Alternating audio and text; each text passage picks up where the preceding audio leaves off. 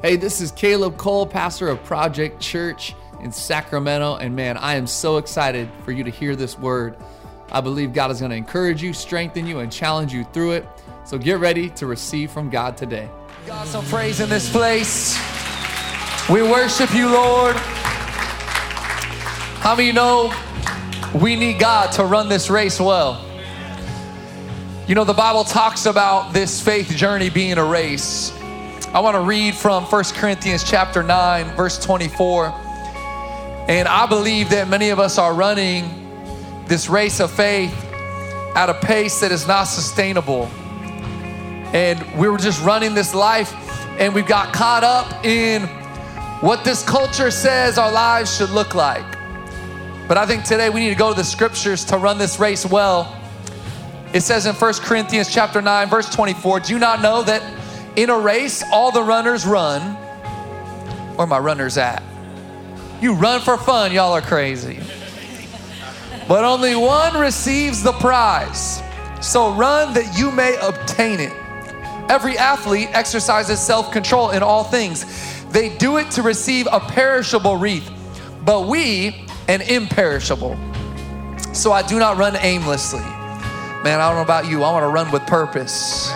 I don't want to run the race of this life aimlessly. No, I want to run with purpose. I do not box as one beating the air, but I discipline my body and keep it under control, lest after preaching to others, I myself should be disqualified. So today, church, I want to talk to you about the pace of my race, and that we would run this race to completion. Because the Bible says, it talks about this reality. We have to run this race well. How many know this life is not a sprint, it's a marathon? Amen. And so I want you to turn to your neighbor as you're seated today. I want you to tell them, we about to learn about pace. Tell them, we about to figure out that pace of our race. Come on, 12 p.m., turn up. Give it up for the worship team today, leading us. Man, I'm so grateful for them, for those that they get here early and lead us so well. So I'm just grateful. But today I am continuing this Verified series. We've been looking at this idea of fan versus follower. And I can illustrate this no better than thinking about the playoffs right now. Some of you have been watching the hockey playoffs. We got NHL fans in the house. Or the NBA playoffs. NBA, actually the game started 7 minutes ago. And I don't pay attention though, guys. Someone told me. But it's funny that in sports, professional sports, we got a lot of fans. And how many know fans are critics always? Like we sit on the sideline and from our couch and we say, oh, he should have done that, or he should have done this, or that coach should do this, or they should have made that shot, and we criticize. But we're just fans on the sideline. We're not in the game. But I believe as Christians, there's a lot of people who have become just fans of Jesus. They just criticize the church, criticize the Christians who are really doing the work of the faith. And God didn't call you to be critics. He didn't call you to be fans. He called you to be followers of Jesus. It says that we're supposed to make disciples, and disciples by definition is a follower. And so I believe in this series, God's been challenging us in what it means to be a true follower, a verified follower of Jesus in a culture of fans. There's a lot of people fans of Jesus, fans of his teaching, but are we true followers? Are we following what our Savior taught us, what the Bible teaches us? And so today I want to talk to you about the pace of my race, and I also want to really talk to you about Sabbath. Now, this is not something that we teach in the church a whole lot anymore, but it's something that is often overlooked, a command. You see, we live in a hurried, busy, workaholic, go, materialistic-driven world and culture. And unfortunately, we Christians have got pulled into it, where we are going, working. We pride ourselves on being workaholics. And all too often just get things that don't really matter, things that won't last. Like it talked about in 1 Corinthians there, it said they run this race, they train their bodies. Why? To get a perishable wreath. But we run this race of faith and we get something that is imperishable, something that lasts forever. And so I want to talk to you about Sabbath, about rest, because I think it's so important as Christians that we implement this into our lives. You see, Sabbath is not just a good idea. It is one of the 10 commandments. It's the 4th commandment in the 10 commandments. The Sabbath is not an option. It's a command. And so today, I know you're like, oh, that's old covenant. Like, we're in the new covenant. Like, yes. But the New Testament actually affirms the practice of Sabbath. Watch this, Hebrews 4, 9 through 11. So then there remains a Sabbath rest for the people of God.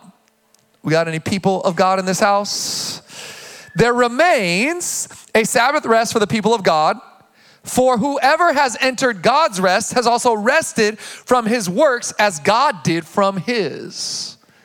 You see, God, we know, rested on the 7th day. He created all things. On the 7th day, he rested. He rested. We so are to rest. Let us therefore strive to enter the rest so that no one may fall by the same sort of disobedience. Deuteronomy 5, 12 through 15. I want to illustrate with this with the original Old Testament as well. Command, observe the Sabbath day to keep it holy as the Lord your God commanded you. 6 days you shall labor and do all your work, but the 7th day is a Sabbath to the Lord your God. On it you shall not do any work, you or your son or your daughter or your male servant or your female servant or your ox or your donkey or any of your livestock or the sojourner who is within your gates, or your male servant and your female servant may rest as well as you. You shall remember that you were a slave in the land of Egypt, and the Lord your God brought you out from there with a mighty hand and an outstretched arm. Therefore, the Lord your God commanded you to keep the Sabbath day. You know, of all the commandments, the 10, this one of Sabbath has the longest description. The longest breakdown that God gave to Moses to give to the Israelites, which I still believe is important for us today, that we would practice the Sabbath. Keep the Sabbath. Let it be a part of our regular rhythms of life. Dan Allender in the book Sabbath, which I would encourage you all to get and read, said this: the Sabbath is a day of delight for humankind. It is not merely a pious day, and not fundamentally a break, a day off, or a 24-hour vacation. The Sabbath is a feast day that remembers our leisure in Eden and anticipates our play in the new heavens and earth with family, friends, and strangers for the sake of the glory of God. I love this description because I think we have taken this breakdown or this word, this command of Sabbath, and we've turned it into something that is legalistic or ritualistic, or we just don't practice it at all. We actually think, well, if I go to church, then I Sabbathed. But there's more to it than just going to church. While Sabbath is a part, or church is a part of Sabbathing. Sabbath is spiritual warfare, if I can get real with you. If I can get serious with you. And I believe rest is a form of spiritual warfare. And some of you are like, Caleb, it ain't that serious. Chill, my boy. Listen to me. It is really hard to wreck the life of people who are well rested, present in the moment, and spiritually connected to God. And how many of you know the enemy is a lion, and he is trying to steal, kill, and destroy you. He is prowling around like a lion, looking for those whom he may devour. So when I say rest and Sabbath is spiritual warfare, I am dead serious. Because here's what happens. When you're overworked, overstressed, full of anxiety, depleted, energy deficient, empty, your walls are broken down and you are susceptible to any attack or temptation that comes your way because you're just needing an escape. But when you are well rested, when you have made Sabbath a part of your life, you've made it a part of your rhythms, when you are connected to the Creator, when your energy is full and your spirit is alive, let me tell you, when the temptations come and the lion comes knocking on your door, you just laugh at it. And you say, that temptation has no power over me. So when I say rest and Sabbath is spiritual warfare, I am dead serious, church. Because I've seen this play out in my own life. When I am depleted, energy deficient, stressed, overworked, that's when I found myself more susceptible. But when I've rested, when I've protected my heart and my life, when I'm connected to my Savior, when my energy is high and the temptations come, they have no impact, no effect. They bounce off my strong, fortified walls of my life.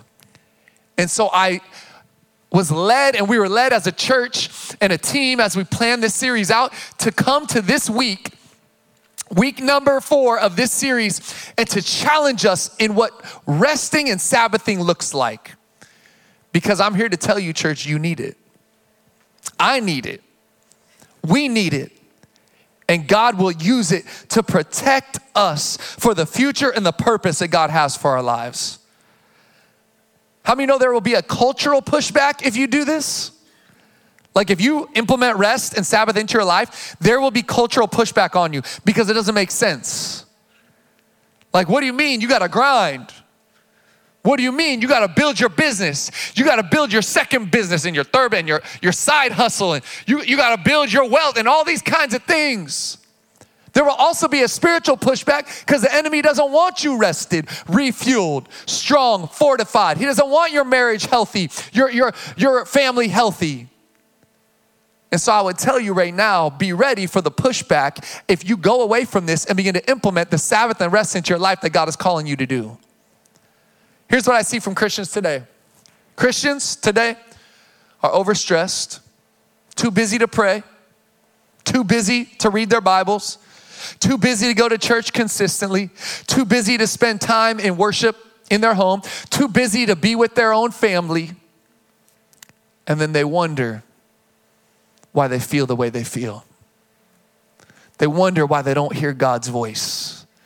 They wonder why they're not walking fully in the purpose that God has for their life. When you allow God to set the pace, then He is able to fulfill the promise. I want you to receive this today, church. Because here's what I think. I think a lot of us have dictated and determined the pace of our race. And today, I wanted to challenge us that we would say no more. Today, I am deciding to allow God to set the pace of my life so that then He can fulfill the promises of my life. And you're like, what promises? Promise of life to the fullest? Promise of life eternal? Promises that He gave you when you were young or a few years back that haven't come to pass yet, but maybe they haven't come to pass because you have not relinquished control of your pace to Him. And He's saying, just trust me. Trust me with your pace. So I brought something today because I thought we'd have some fun. It's okay to have fun in church, right? And I wanted to illustrate for you this idea of pace because I think that we all have to determine the pace of the race with God that He wants us to run. And, you know, so often God goes, I want you to go slow. But, you know, I don't like going slow. Like, this isn't fun. You know, when I go on a treadmill, I get in the gym and I'm not, you know, usually in running shape. But every time I get in the gym and I go, I'm gonna run today, I just ratchet up to 6-minute mile. Every time. Because that's what I used to do when I was young. But I'm not ready for that. Nor should I be running at that pace because I haven't done it in years. But I like to go fast. I'm like Ricky Bobby, you know what I'm saying? Want to go fast. If you're not first, you're last. Y'all feeling me? But here's what we do. I just want to illustrate, like, this is what life looks like for us, like, to be real. We wake up Monday morning. Monday morning hits, alarm goes off, 6:30 a.m. What happens? First thing I do, jump out the bed. Chrissy, we got to wake up the kids. Run upstairs. Kids, get out of bed. You got to get ready. We got school. Hurry up. Okay, Dad, brush your teeth. Get down here. Eat breakfast. Okay, Dad, we're coming. Okay, forget it. Eggo waffles in the car. You're already running late. Let me sign your homework real quick. All right, get in the car. Go, go, go. And then we get on the highway and there's traffic. I'm like, get up out the way. Y'all are trash drivers. but I love you in Jesus' name. And I keep going. I get off the exit, pull up to the school real quick. Love you kids. See you later. Mwah. Have a great day. Boom, book it to church. We got meetings. Meetings all morning. Meetings at lunch meetings. Afternoon, get work done. Get ready for what's coming up. 3 o'clock hits. Chrissy, gotta go get the kids. Either you go or I go. Okay, and I'll go get the uniforms because they need a change on the way. So they get in the car. Hey kids, great to see you. Changing your uniforms. We got a game in 30 minutes. Book it to the game. Have the game. Game ends. Get home. Kids, eat food. Quick. Shovel it down. Okay. Showers. Yes. Now homework. Hurry up. Finish your homework. Okay. Get in bed. And then the kids are like, Dad, will you pray with us? Sure. God is good all the time. Amen. Go to sleep. Go to sleep. Now, it's 10 p.m.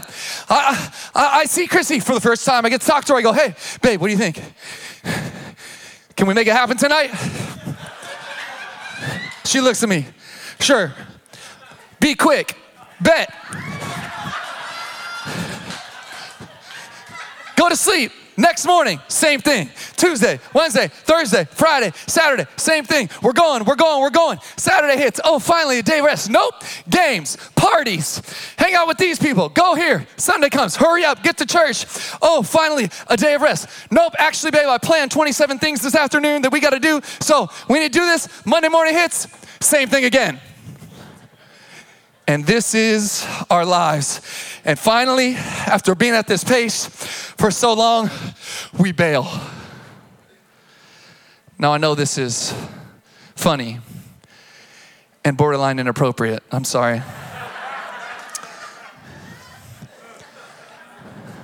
But this is the reality. We have not allowed God to set the pace for our lives. We've determined and we dictate the pace. And usually the pace is frantic. And we've experienced that, and we're still fighting against it at times. You know, one of the things I loved about COVID was that COVID actually reset everything. Like COVID, for the first time in since having little kids, it made us stop. Like everything stopped. And we just went on walks every day. And we had dinner together every night. We saved so much money not going out to eat. It was awesome. And we just enjoyed games around the dinner table. We played board games for the first time, like since we had little kids. And we just really delighted in our family and one another. And then guess what happened? Things opened back up. And we went right back to how things were before. And I'm looking at Christians and I see how overstressed, overworked, how our pace is unsustainable. And I worry. I worry about our marriage. I worry about our family. I worry about the families and the marriages I see out there because I see the walls breaking down little by little simply because of the pace that we've chosen for ourselves. And let's be real, we've chosen it. And we go, oh man, I'll talk to people all the time. I'm so tired, so overworked. I'm like, oh really? Like, what's going on? I'm like, yeah, that sounds like your fault. Those are your choices. You've chosen that. You feel the weight of it, and yet you don't make a change. And so for Chrissy and I, we've just determined our family, like, we have to say no to some things. Because if we said yes to everything, it would lead to unhealth. Because every time you say yes to something, you're saying no to something else. And unfortunately, we're saying yes to all these external things, and we're saying no to connection with our spouse, no to connection with our kids and our family, and no to connection with God. Because we're too busy to pray. We're too busy to read our Bibles. We're too busy to even attend church consistently. We're too busy to have dinner around the table and actually talk about how our days went. And then we wonder why we feel the way we feel. It's time to let God set the pace. And so I love that the Bible gives us some great instructions for how to live and pace our lives. So I want to share just 4 grids to pace your race well. The first part of the grid is this. You need to stop. Everybody say stop. Drop. Shut them. No, I'm just joking. You got to stop. You got to know when to stop. You have to determine a day and a time to stop. That's what Sabbath looks like. In ancient practices, they would establish some kind of ritual. The Hebrews had some kind of ritual in which to begin their Sabbath. Often it was lighting a candle. And so they would stop, and in Hebrew culture, Sabbath started Friday night at sundown and went to Saturday night at sundown. So that was their Sabbath. That's why Seventh-day Adventists still have church on Saturdays, because they're really committed. Letter of the law, which again, spirit of the law. Paul talks about it. Doesn't matter what day you worship on. But they had a ritual of starting and stopping their Sabbath. And I would encourage you that you would pick the day and pick the time that you're going to start and stop and do some kind of practical ritual to begin it. Maybe it's lighting a candle. Maybe it's baking a giant cookie and putting ice cream all over it with your kids and going, this is the start of the Sabbath. I'm for it. But we have to stop. Sabbath is not, and here's what Dan Allender said, Sabbath is not a break from work. It is a redefining of how we work, why we work, and how we create freedom through our work. So again, sometimes we think, okay, so it's just like Sabbath, I'm not working that day. No. It's redefining the perspective on work. That work actually creates the ability for us to have freedom in other times and places and periods in our life. And I want to see my work as worship. That's what Romans 12 tells me. It says to let your life be a spiritual act of worship. Whether you eat or play or drink or work or whatever you do, do it all for the glory of God. I want every part of my life to be worship to my God. And when I start to see with that perspective, then I'm able to use what God has given me in a way that still connects me with him. And yet, he tells us to stop working. God did it. He commanded us to do it. And yet so many of us, we don't know how to stop. We don't know how to turn it off. We don't know how to stop talking about it. We don't know how to stop checking our email. We don't know how to stop checking Slack. We don't know how to stop checking all the things, the text messages and the calls. And we're constantly connected. And I would just tell you, you have to know when to stop. A friend of mine, he starts his Sabbath on Friday nights and goes to Saturday nights. And he turns his phone off completely for 24 hours. I haven't been able to do that yet. Pray for me. But it's a practice that I like to implement to where I am disconnected. I'm able to truly rest, which is the next grid to pace your race. Well, you got to know when to stop, how to stop, and then you got to know how and when to rest. A study in 2012 of Americans, a few thousand Americans were surveyed, found this. Over half are overwhelmed by the amount of work they have. 1 in 3 say they are chronically overworked. 37% take fewer than 7 days off per year. 14% take vacations of 2 weeks or longer. Americans take the shortest paid vacation days in the world. Think about that. 40% of Americans say lack of time was a bigger problem than lack of money. This is the culture that you live in, the culture that you are being taught by, inundated with, and it's often to just get things that won't last. We need to know when to rest from work. Why do some of us work so much? Can I be honest? Because we really talk about the why of Sabbathing, or the why of why we won't Sabbath. It's because we trust ourselves more than we trust God. We're reliant on ourselves. Like, if I work enough, I'll get enough, I'll provide enough for myself, I'll have enough, I'll achieve enough, I'll have all the things that I want and I need. But what Sabbath does is it makes you stop and go, you know what? I trust God so much that I can take a day to not work and actually connect with him. So Sabbath actually teaches us about reliance. That we would not rely on ourselves, our own abilities, our own strength, our own work ethic, our own grinding, but we begin to rely on the God who provides it all in the first place. He's the only reason you have breath. He's the only reason you have that talent. He's the only reason you have that job, that energy. He's the only reason you've accomplished anything in this life, and yet we're relying on ourselves. We have to know when to rest from work, from stress, from devices. Some of you need a digital detox in your life. I wonder if we're more connected to these things. Where is it? There it is.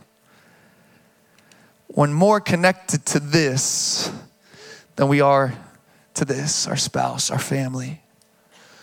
We're definitely more connected to this than we are to this. And the idea of turning this thing off terrifies you. And I would just tell you, how can you be properly connected here if you're always connected here? And in reality, this isn't even real connection. We call it connection. We say we're connected. We talk about connectivity, but there's very little actual connection happening. And most of us, if we were honest, would have to say, I'm pretty disconnected to my God. I'm pretty disconnected from my Savior. I don't really hear his voice. I don't really talk to him much. I don't really pray to him much. I don't really read his words much. What if Sabbath is how we create space to hear the Father speak? You hear me? That's why I think this is so important, you guys being here. Because every time you come here, how many of you know God speaks something to you? What's awesome is people will come to me in the lobby and be like, oh, Pastor Caleb, thank you for that word. That was so encouraging, challenged me so much. Actually, man, God said this to me. I'm like, that's awesome, but I never said that.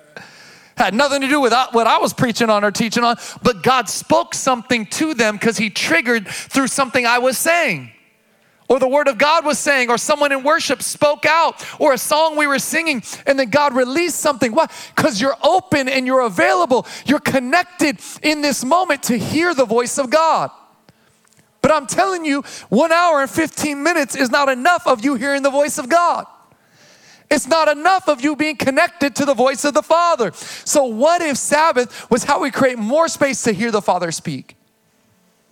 And so we've actually implemented something into our lives, not just Sabbath weekly, but Sabbath daily. Some of you are going, oh boy, here we go. Here's what I mean. In the evenings, my wife has set on her phone where the phone shuts off from 5 to 8 p.m. Why? So we can be completely committed and attentive and connected to our family. So at dinner, there's no devices. While we're hanging out in the evening doing homework and talking, there's no devices. Why? So that we can begin to implement little aspects of Sabbath into every day. And I'm telling you, there's something powerful about just connecting with your family around the dinner table. Studies show that children who have regular dinners with their family, how much more successful they are, how much more achieving they are, how much more secure they feel. And I wonder if we begin to implement regular rest even into our days, if we would hear from others, be more connected to each other, but also create space to hear the Father speak. The third part of the grid to pace your race well is to delight. Everybody say delight. Man, I love this idea of delight. Psychologists would call it pleasure stacking.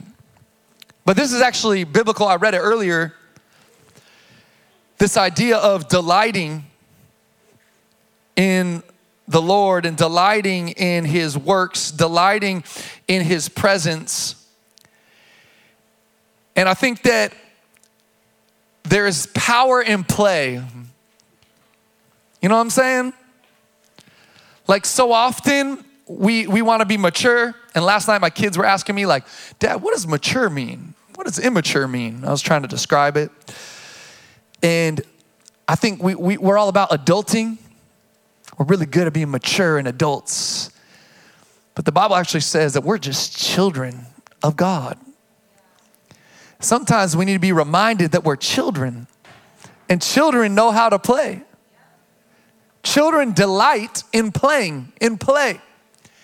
And so I'm here to encourage you that you would begin to delight in the things that God has given you.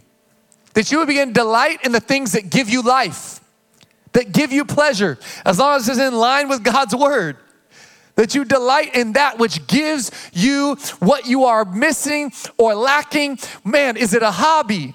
Is it being in relationship with someone? Is it being out in nature? Is it going on a hike? Is it playing golf? Yes, Lord. What is it? Delight in it. Why? Because God has given it to us. Every good and perfect thing comes from above. It comes from the Lord. And there's a lot of good things that, as long as they don't become God things in our lives, will bring delight into your life and restore to you that which is lacking. Bring joy back into your heart, joy back into your life, joy back into your spirit, that you would delight. You see, the core of delight is our capacity to worship. And I want that to soak in for a moment, because I think that we don't recognize what I said earlier, which is that everything is worship to God, that we can turn everything into worship to God, that we were meant to make everything we do worship to God. Whether you eat or drink or whatever you do, do all for the glory of God. And so when we delight in the good things, the small things, the things that maybe some would say like don't matter and are meaningless and pointless, when we delight in the little things, in the connection moments, in the hobbies that we love, we begin to see those things as worship. And when we turn everything into worship, it brings joy and delight into the small things and the little things of life. It talks about even delighting in creation. Psalm 96, verse 11, they're going to throw it on the screen for me. It says, let the heavens be glad and let the earth rejoice. Let the sea roar and all that fills it. Let the field exult and everything in it. Then shall all the trees of the forest sing for joy. What is it saying? You're saying, man, delight in the creation that God has given us. That's why Christy and I, we love going out and playing golf. Why? Because I love nature. I get to be out in nature. Do you know what I love even more than nature? Manicured nature. Come on, golf courses, manicured nature. It's amazing. I'm going to delight in that. I'm going to delight in what God has put around me. So church, delight in the small things. I got to be honest with you, because I think that so many of us, we prayed prayers for years and God answered them. And now we complain about the very things that we used to pray for. I used to pray for a wife, and now at times I complain about her. I used to pray for a growing church, and now at times I'm annoyed by it. Used to pray for more staff, and now at times I complain about the staff that I have to manage. I used to pray for children, and now sometimes I complain about them when they're getting on my nerves. Love you guys. But sometimes, they're kids. But what if we just stopped and said, God, may I delight and give thanks for the little things, the small things, and even the big things that I used to pray for that now I take for granted. Church, can we begin to delight again? I think we've lost the delight because we've lost the perspective that we are just children of God's. And finally, if the keys would come back, the last grid to pace your race well is we have to worship. We have to worship. Sabbath is a day where we are meant to say, taste and see that the Lord is good. It's worship. Make it a day to center your soul in gratitude toward God in love. I'm centering myself. I'm centering my soul in gratitude toward God. That is worship. Sabbath isn't just going to church, although this is part of it. It's being a part of the body that finds a deeper connection with the head that is Christ. It's practicing the presence of God, not just when you're in church, but when you're driving. It's practicing the presence of God, not just when you're driving, but when you're at home. It's practicing the presence of God wherever you go. What does that mean? It means that everywhere I go is holy. Because everywhere I am, God is. Every job I walk into, every conversation I have, every interaction at the grocery store, every time I walk down the street by myself or I'm walking hand in hand with my wife, when I'm at that Little League game or when I'm driving down the road, that every moment I begin to see as holy, and every opportunity is an opportunity to worship God and give thanks to Him. Why? Because He's put me in places with a purpose. And I think if we were honest, we would have to admit in this place that our pace has not been sustainable. Or maybe it's sustainable, but barely. And if we were honest, we'd have to say, you know what? I need to slow my pace, or I need to at least implement into my pace a day of rest and connection with God. And what I found is now that I begin to do that with my wife, that the other days have become more holy. The other days I'm more aware of the presence of God because I'm practicing the presence one day, and then it carries over to the next day and the next day. I don't want you to just experience a Christian life where you only experience the presence of God on Sunday mornings from 12 to 1:15. I want you to be followers that everywhere you go, every environment, every room, every connection, every opportunity, every conversation, that you feel and sense the presence of God with you. That's what I believe is the power of rest and Sabbath. Because you're so connected that day, it carries over to the next day, and then you implement Sabbath into every day, and before you know it, there's this deeper connection with the Creator God that you carry His presence with you everywhere you go. That's the life that a verified follower of Jesus is meant to live. But it starts today, because I know you want that, because I know I want more of that. And little by little, God's given me more of it. But it took me recognizing, and really my wife helping me recognize, that it was my pace that would determine the amount of grace of the presence of God that was on me. And my pace was off. I was trying to run when God was telling me to walk. I was trying to keep going when God was telling me to stop. I was trying to make it happen because I was relying on me. And there's something powerful about being fully reliant on God, trusting Him so much. Not that you don't work hard. Don't get me wrong, church. This is not a message for you to be lazy. No. The Word of God calls us to work. But it's a message to remind us that in our hard work, there is moments and Sabbath days of rest meant to connect us to God. So when we work, we are more like Him. When you allow God to set the pace, then He is able to fulfill the promise. So where do we go from here, church? Can I tell you this? Dallas Willard said, hurry is the great enemy of spiritual life in our day. You must ruthlessly eliminate hurry from your life. Here's what I would tell you. Make a plan. Be fluid. Find your rhythm. Start small and work up to more. You may not be able to tomorrow go, all right, this week, 24-hour Sabbath. No work.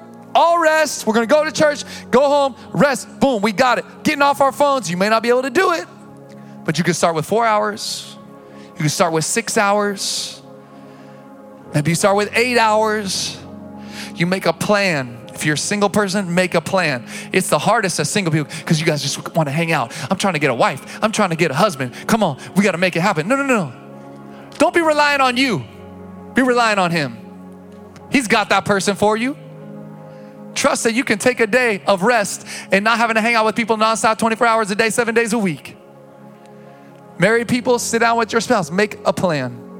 Make a plan. This isn't just for you. This is for your children. This is for the next generation.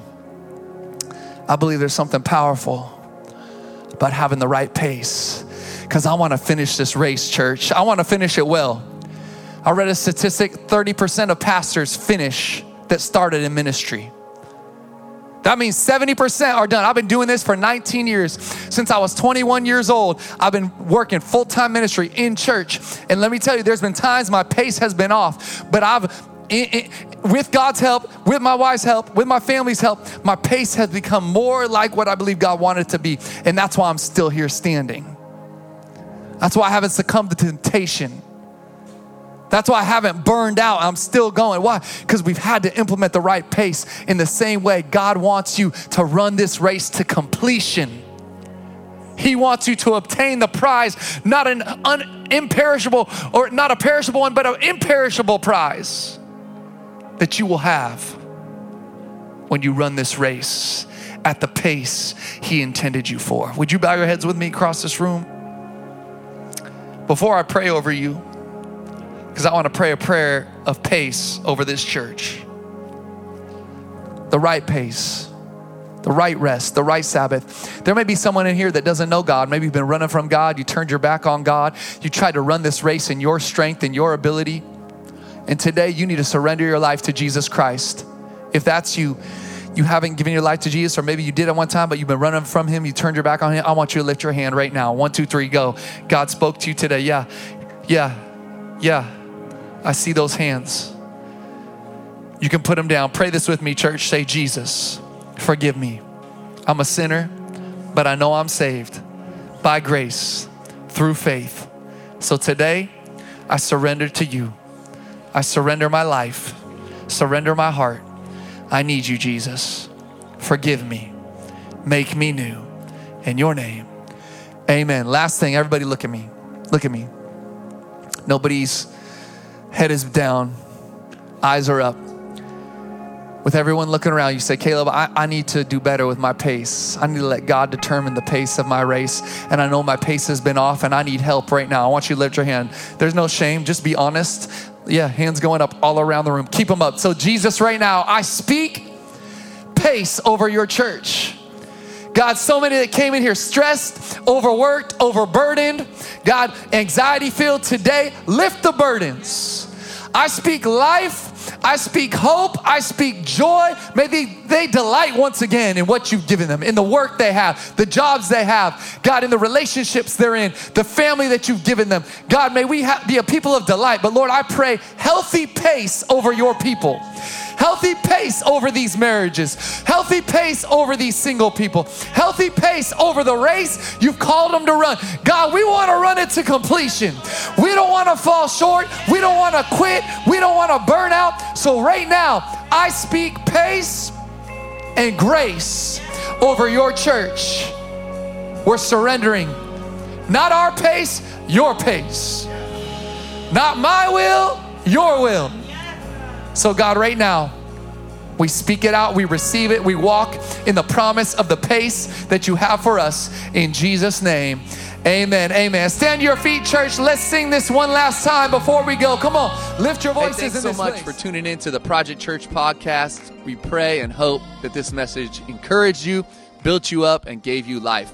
We want to ask that you would invest right now in what God is doing here in downtown Sacramento. We've just recently moved in to our all-new building in the waterfront, Old Sacramento District. We want to ask you, if you'd like to give, you can go to projectchurch.com/give to invest. Let's see all that God can do through us.